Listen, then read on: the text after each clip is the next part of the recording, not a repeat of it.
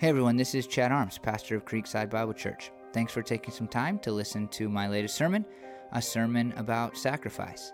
It'll play in just a minute, but before it does, I want to ask you to do something that I've asked you to do before. Will you please take some time to leave this podcast a rating or review on whichever podcast host you use? If you'll do that, then it will help our sermons be heard by more people, and as I always say, we think that is really important and really valuable. So if you could leave us a rating or review, it will help us spread the message of Jesus further. We'd really, really appreciate it. Again, thanks for listening. I hope that this sermon will help you to learn and live more fully for the glory of God. So this sermon series kind of started the preparation for this in December at one of my family's Christmas parties, and at our extended family Christmas parties, I end up inevitably in conversations with one of my favorite people to talk to. His name's Sherman. He is my stepmom's brother. My Uncle Sherman is a guy that worked in church. He served the church for a long time. He's really well read, and he recently converted to Catholicism. And so all of that makes him just somebody that I'm drawn to have conversations with. We talk so much about theological things and church things that I think people are usually just mad at us. We're opening presents now. Would you two shut up? That's kind of how it goes. And so last December, we hit on this conversation. I don't even know how it came about, but he mentioned something about sacrifice and corporate worship, like what we do here when we gather together. And the conversation kind of ebbed and flowed, but it ended up with this kind of concept that stuck with me, and that is that the Bible declares that sacrifice is a part of our worship, but at the same time, we don't really think about how we should sacrifice when we come together for a church gathering, a church service, which a lot of times, oddly enough, people actually refer to as a worship service. But we don't think of this gathering of Christians, not just ours, but any of them, in terms of sacrifice at all, right? Like if you're thinking about it spiritually, you're actually thinking about, like, was I fed, or did I get anything out of that? But biblically, worship is connected to sacrifice. And here's what I think happens. I think, and I know this is weird, but it will make sense, I hope. We use a verse in the Bible, Romans 12:1, as almost an excuse not to do anything that's sacrificial when it comes to worship. And let me just read it and then I'll explain that. Therefore, I urge you, brothers and sisters, in view of God's mercy, to offer your bodies as a living sacrifice, holy and pleasing to God. This is your true and proper worship. Romans 12:1 and 2 is really key to the idea of sacrifice and worship in the Bible. It's actually what we're building towards in this series. Chuck, right there in the back, will preach on that at the very end of this series. And we're building towards it, but I bring it up today not to teach you anything about it, but rather to say this often becomes the excuse for why we don't sacrifice at all. And I think that reading it in the Message translation, paraphrase of the Bible might make this more clear. This is how the Message tries to illustrate what this verse is saying. Take your everyday, ordinary life, your sleeping, eating, going to work, and walking around life, and place it before God as an offering. And I think what happens in Christian circles, if people have this idea of sacrifice in their heads at all, is they just say, well, my life's a sacrifice. I'm going to go to sleep tonight. That's to be part of my worship. And so, therefore, everything is sacrifice. Because this verse says we're to be living sacrifices. And if we're to be living sacrifices, then my life is the sacrifice. And so I don't need to think about what it actually means to sacrifice. If I said everything you do can be a part of sacrificing to God, it's really easy to twist that and hear everything I do is sacrificing to God, and so I don't need to worry about making any sacrifice at all. Hopefully that came out clearly, because it's actually what I see. It's the way in which I've used this verse personally in the past. People talk about worship like, well, where do you find it easiest to worship God, or whatever? These kinds of conversations happen when you're in seminary and when you're studying pastoral studies in your undergraduate program. It's like, well, my whole life is worship. But that can mean nothing I do is actually worship, right? Nothing is any different. My sins, my sleeping, my being nice, my going to church, it's all just kind of this thing that I do, but none of it really has any special meaning. But outside of Romans 12, 1 and 2, what we see in Scripture is that it's quite clear that there are ways in which God wants us to sacrifice in order to worship. And it isn't sleeping and isn't eating. It's things that we actually do in order to give of ourselves for God. And that leads me to this next really important thing before I continue. Let's define sacrifice for a minute.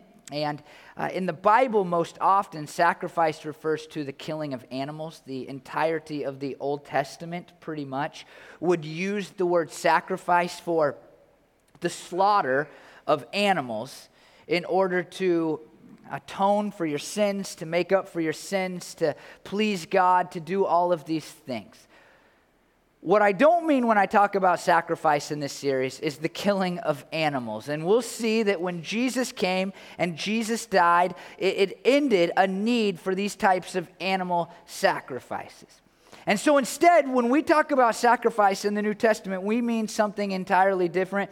And I think that dictionary.com does an incredible job of summarizing what we mean. Dictionary.com refers to a sacrifice first as this: the offering of animal, plant, or human life, or of some material possession to a deity, as in propitiation or homage. We don't mean that. But their second definition, really valuable: the surrender or destruction of something prized or desirable for the sake of something considered as having a higher or more pressing claim. Google.com refers to sacrifice as this: an act of giving something valued for the sake of something else regarded as more important or worthy. I love that. I'm going to read it again. An act of giving up something valued for the sake of something else regarded as more important or worthy. Going back to this idea that the Message gives us about Romans 12:1, sacrifice is not sleeping. Sacrifice is giving up sleep because you think something else is more important than sleeping. That's what sacrifice is. And so in this series, what we're going to do is we're just going to look at the Bible and what the Bible says about sacrifice, specifically the New Testament. What does it mean to live as a person after Jesus who no longer needs to kill animals? What does it mean to live a life of sacrifice, of giving up something of value for something more valuable, which, let me just get right to the point, is God? What does it mean to live a life where we're giving things up that are valuable to us because we think that God is more valuable than the things that we are choosing to give up? That's what we're going to look at, and I think it's going to be awesome. I've been excited about it since like the day after that conversation with Sherman, like, hey, let's get to this. But this morning, we need to just start with this other fundamental question. Like, why should I sacrifice? I think that's really key. And I think oftentimes we'll get the wrong answer to that question, and we'll talk about a couple of those wrong answers as we go. But if we're going to talk for 6 weeks about giving up things that are valuable to us, then it's really important that we have a why. I found in my life that it's really hard to do things, even if I think I should, if I have some like moral obligation, if there's no why attached to them. And I've used this as an example before, but I love sugar, and I've tried to eat less sugar. I've tried forever to eat less sugar. And only within the last year, save VBS week and this week, have I done a really good job of eating less sugar. And it's all because I was laying next to my daughter while I was putting her to bed, and I had this thought: I'm a pretty old parent. I knew that already. But for a parent of a 2-year-old, I'm kind of old compared to a lot of people. And then this other thought came to me. I started to do math, and I'm like, wow, when Hazel has a kid, I'm not going to be a spring chicken, like this is no good. And then that led to like, well, I'm going to have diabetes then. And I'm not going to be able to play with my grandchildren. And so all of a sudden, about a year ago now, I was like, I'm just going to eat less sugar because I have a reason. And the reason is I want to be able to play with my grandkids, and I want to be a good parent to my daughter when she's learning how to be a parent, which currently I really value in my own father because I'm learning to be a parent. And so it was this reason why. And this morning, the goal of this sermon is to say, hey, sacrifice is a big deal, and here's the reason why. And so we're going to look at Romans 3, and Romans 3, 1 through 24, I need to read to you. It's really a famous part of the book of Romans. It's not what we're going to really think about today, very, very long anyway, but it's really an important, famous, profound part of the Bible, and it's set up for what we see in Romans 3:25, which we're going to focus on mainly today. And this is what it says: "But now apart from the law, the righteousness of God has been made known, to which the law and the prophets testify." Notice this. "This righteousness is given through faith in Jesus Christ to all who believe. There is no difference between Jew and Gentile, for all have sinned and fallen short of the glory of God, and all are justified freely by His grace through the redemption that came by Jesus Christ." This is like a brief, beautiful, and bold declaration of the gospel. It's like the story of Jesus all boiled down. The reason that Jesus lived, the reason that Jesus died, the reason that Jesus got out of the grave, all boiled down into a few verses, but primarily that one phrase: "For all have sinned and fallen short of the glory of God and are justified freely by Jesus." And it reminds us, it teaches us, it tells us of this incredible story that is Christianity. It's absolutely what we believe, and that's that we all turned our backs on God. We were disobedient to Him. We sinned against Him. We did things that were morally repulsive. We did things that God had told us not to do. We didn't do things that God had told us to do. And out of that, God had an obligation by His very nature and character, by His glory, to punish us for the things we'd done. He couldn't be in our presence. He couldn't accept it. In order to be a just, good God, the just, good God that He is, He had to cast us away from His presence. He had to punish us. But instead of that, He gave us an opportunity to get out of that sin and that punishment that comes with it. And He sent His Son, Jesus, to live a sinless and perfect life and to die on a cross. And this means that we can be righteous, which is just a fancy word for meaning to have a right relationship with God. We can have a right relationship with God, notice the language, completely free of charge to us. We don't have to sacrifice of ourselves, of anything, in order to obtain or gain a relationship with God. It was free. But it wasn't free to God. It wasn't free to Jesus. It's just free to us. We have justification, salvation, redemption, forgiveness of sins, all of the things that come along with that, completely free, but it cost Jesus everything, and that is what Romans 3:25 talks about. Here's what Romans 3:25 says. "God presented Christ as a sacrifice of atonement through the shedding of His blood, to be received by faith. He did this to demonstrate His righteousness, because in His forbearance He had left the sins committed beforehand unpunished." Now, the first thing you have to notice in this verse, it's such a big deal. It's a big deal. It's just this word, God. And what happens in this verse is a transition. This guy named Paul is writing this letter, and he transitions from the benefit and the value and all of the good things that Jesus obtained for us, and he transitions into God being the one who has provided, who has initiated all of these good things that we have. God's a big deal, right? I mean, I hope by definition we kind of understand that whatever we label with God, we mean this is infinitely greater than us.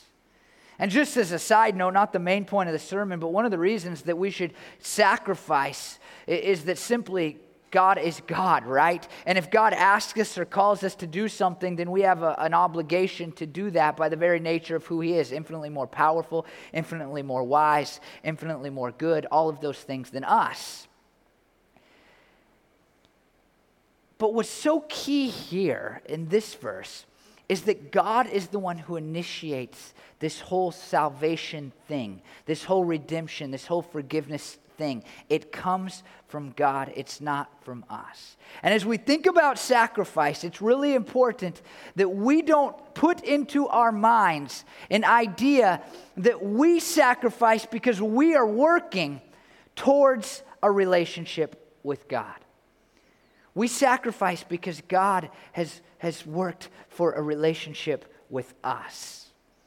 That's a really key difference. I've been tipped off and I don't know if it's just because I was paying more attention or what, but just in different conversations or in one podcast I listened to this week, like different views of the way in which the afterlife goes, these ideas of what happens based on how we live our lives and things like that, and they're all kind of they're depressing, frankly. I mean, they're just depressing. Like I listened to this podcast just about a week ago, right after church. I was listening to it on the way to my softball game, and it was it's This American Life. If you listen to that, it's one of the most popular podcasts. But it was talking about this paradox, which I'm not going to go into. It's really fascinated me. I've already talked to somebody about it this morning.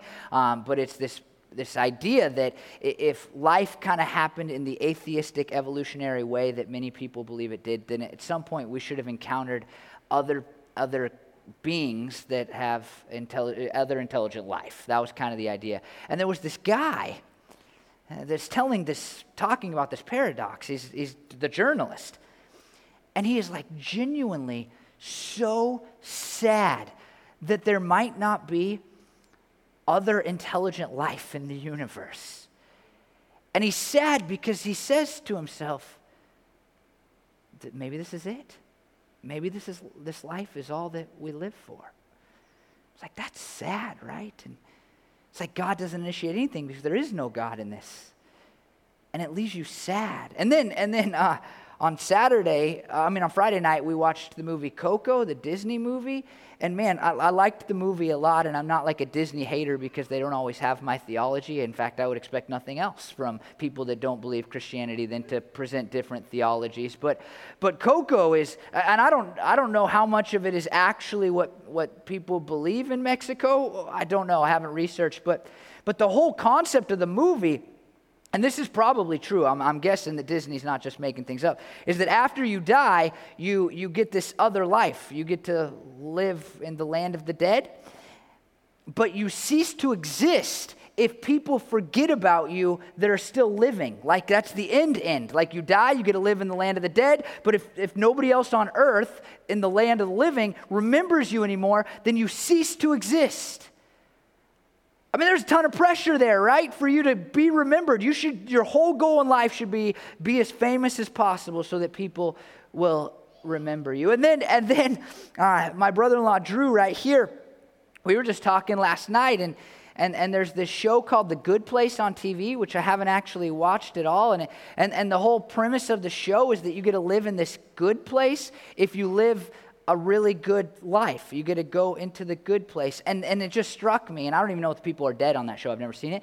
But it struck me that that's how so many people think about what happens after we die. It's like, if I've lived good enough, then things will be good for me. And for people like Hitler, things are going to be really bad for them. And I think that a lot of people do make sacrifices in their lives based on kind of these incredibly sad, false views of what happens when we die. I need to earn my way into the good place. I need to make sure that people know who I am and I live a life that people respect and know, or like, well, this is it, so I might as well do something good now. But what's so incredible about Christianity is that it's like the only belief system, at least the only popular one, that says, look, it's not about you. It's about the initiation of God who said, I see that they've fallen short of my glory, but I will do something about it. We don't sacrifice in order to earn our way into heaven, in order to have forgiveness of sin, in order to have a right relationship with God. We do not sacrifice in order to earn. We sacrifice because of what God has already earned for us. And he did this in Jesus. And I just need you to understand how profound this next statement is. It says God, and then it says presented Christ as a sacrifice of atonement. And this sacrifice of atonement is this really interesting word. It's a word that often translates mercy seat, which kind of means nothing to most of us, right? And the reason it's translated that, if you care at all, and you probably don't, but I'm going to tell you right now. The reason it's often translated that is because Luther, when he translated the Bible into German, used this big German word for it. And then Tyndale, who translated the Bible into English, just said like, well, I'll just try to translate that German word. And so it ends up being mercy seat. And it's like, what is that? Is that even in the Bible anywhere else? I mean, what does it mean for Christ to be the mercy seat? But we have a hint. We have a quite clear declaration, and that's that there's this document called the Septuagint, which is a Greek translation of the Old Testament. And in this Greek translation of the Old Testament, we see this same word, the same Greek word that translates mercy seat, a bunch of times in Leviticus 16. And in Leviticus 16, what God is doing is he's setting up for Jewish people this day of atonement. And it's this day where the priests have to go through a bunch of rituals. They have to go into the very holiest of holies place of God's presence, kind of the scary deal. They have to slaughter some animals. They have to sprinkle it in a particular way or in a particular order. And they do all of this in order that the sins of the people can be atoned for. They can be made up for in some way.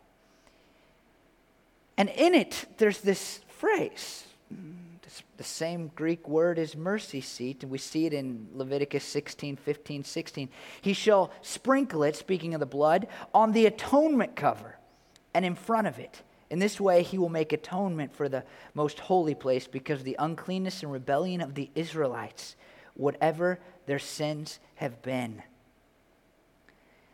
What this verse is saying is that God initiates our salvation by making Jesus the place of sacrifice. And the reason that he is the place of sacrifice is, we know this from other places in the New Testament, is because he is the sacrifice. Notice, through the shedding of his blood, Ephesians 5:2, and walk in love as Christ loved us and gave himself up for us, a fragrant offering and sacrifice to God. In 1 Peter 2:24, he himself bore our sins in his body on the cross so that we might die to sins and live for righteousness. By his wounds you have been healed. Jesus is the place of sacrifice because he is the sacrifice. And the question becomes, like, what does that mean? Like, why did Jesus have to sacrifice for us? Why was there a day of atonement? I mean, we get that an animal was killed. We get that Jesus died for our sins. That's something we say as Christians. But what did that mean? Like, what is the purpose of that? And you could talk theology for days to come to an answer of that. But the plain meaning of the same Greek word that translates mercy seat, the plain Greek meaning is propitiation. And it's this really important theological word that describes what Jesus did for us. And theologians throughout time have written about it. But I want to turn our attention to vocabulary.com in order to help us understand what this word really means. And this is what they say. Propitiation is an action meant to regain someone's favor or make up for something you did wrong. You might offer your mom a plate of chocolate chip cookies in propitiation for killing all her houseplants while she was away. That's an interesting word, right? And simply what the Bible is saying, what God has declared to us, is that no amount of chocolate chip cookies could ever make up for the sins that we had committed against God. It just was never going to be good enough. You can make all of the sacrifices, every sacrifice. You can sacrifice your very life for God, but it will not be enough to get you into a right relationship with him. And so Jesus comes. He lives sinlessly, like I said before, and he dies in order to make up your sins to God. It's funny because Hebrews 10:4, it says this thing that maybe we don't pay close attention to because we don't think about the death of animals, but it says, it is impossible for the blood of bulls and goats to take away sins. The Bible is even saying, like, hey, all of these animal deaths, they appeased God for a minute, but they could never make up for the sins that the people were committing. And we, even now, thousands of years after God has made this declaration that you could never make up for your sins, still live partly trying to do just that. I know wonderful Christian people who live almost with the mindset that they must atone for their own sins. Maybe you fit into this category. You do something that you know is bad, particularly bad, something really bad, something that you feel really guilty about. And you spend the next week going, well, if I feel bad enough, or if I can make it up to that person, or if I can pray a little extra, or maybe you came to church this morning because like, I need to go to church because I did that thing. You know, if I could just find a way to make it up to God, then it would be okay. That's sacrificing for the wrong reasons. God is telling us, you can't make it up. Jesus made it up by living perfectly and then suffering the consequences of hell on the cross for you. You do not sacrifice in order to get into a right relationship with God. Hebrews 10:14, just 10 verses later, says, for by one sacrifice, he has made perfect forever those who are being made holy. Romans 5:9, since we now have been justified by his blood, how much more shall we be saved from God's wrath through him? Jesus' death, his sacrifice, gave us a relationship with God. It offered us salvation. It gave us a hope in the hope of heaven. And who gets to be made holy? Who gets to have their sins forgiven? Who gets these things? It's us who place our faith in Jesus. It's all you have to do is place your faith in Jesus, and your sins can be propitiated for.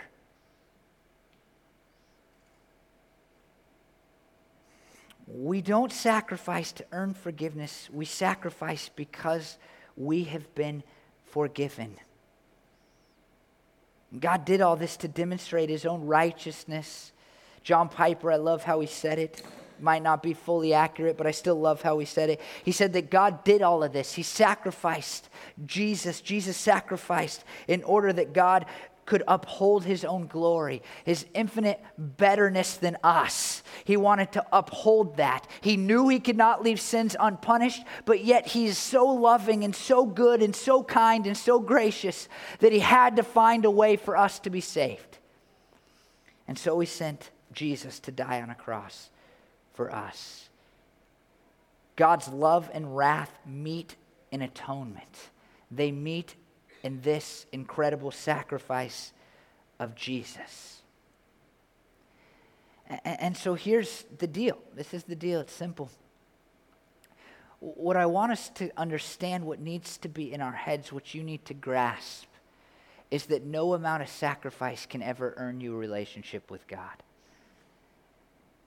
I just know there are people still today in our world, people that I know, hopefully none of you, but people who would tell me if I said, hey, why do you think you can have a relationship with God? Why do you think you'll go to heaven someday?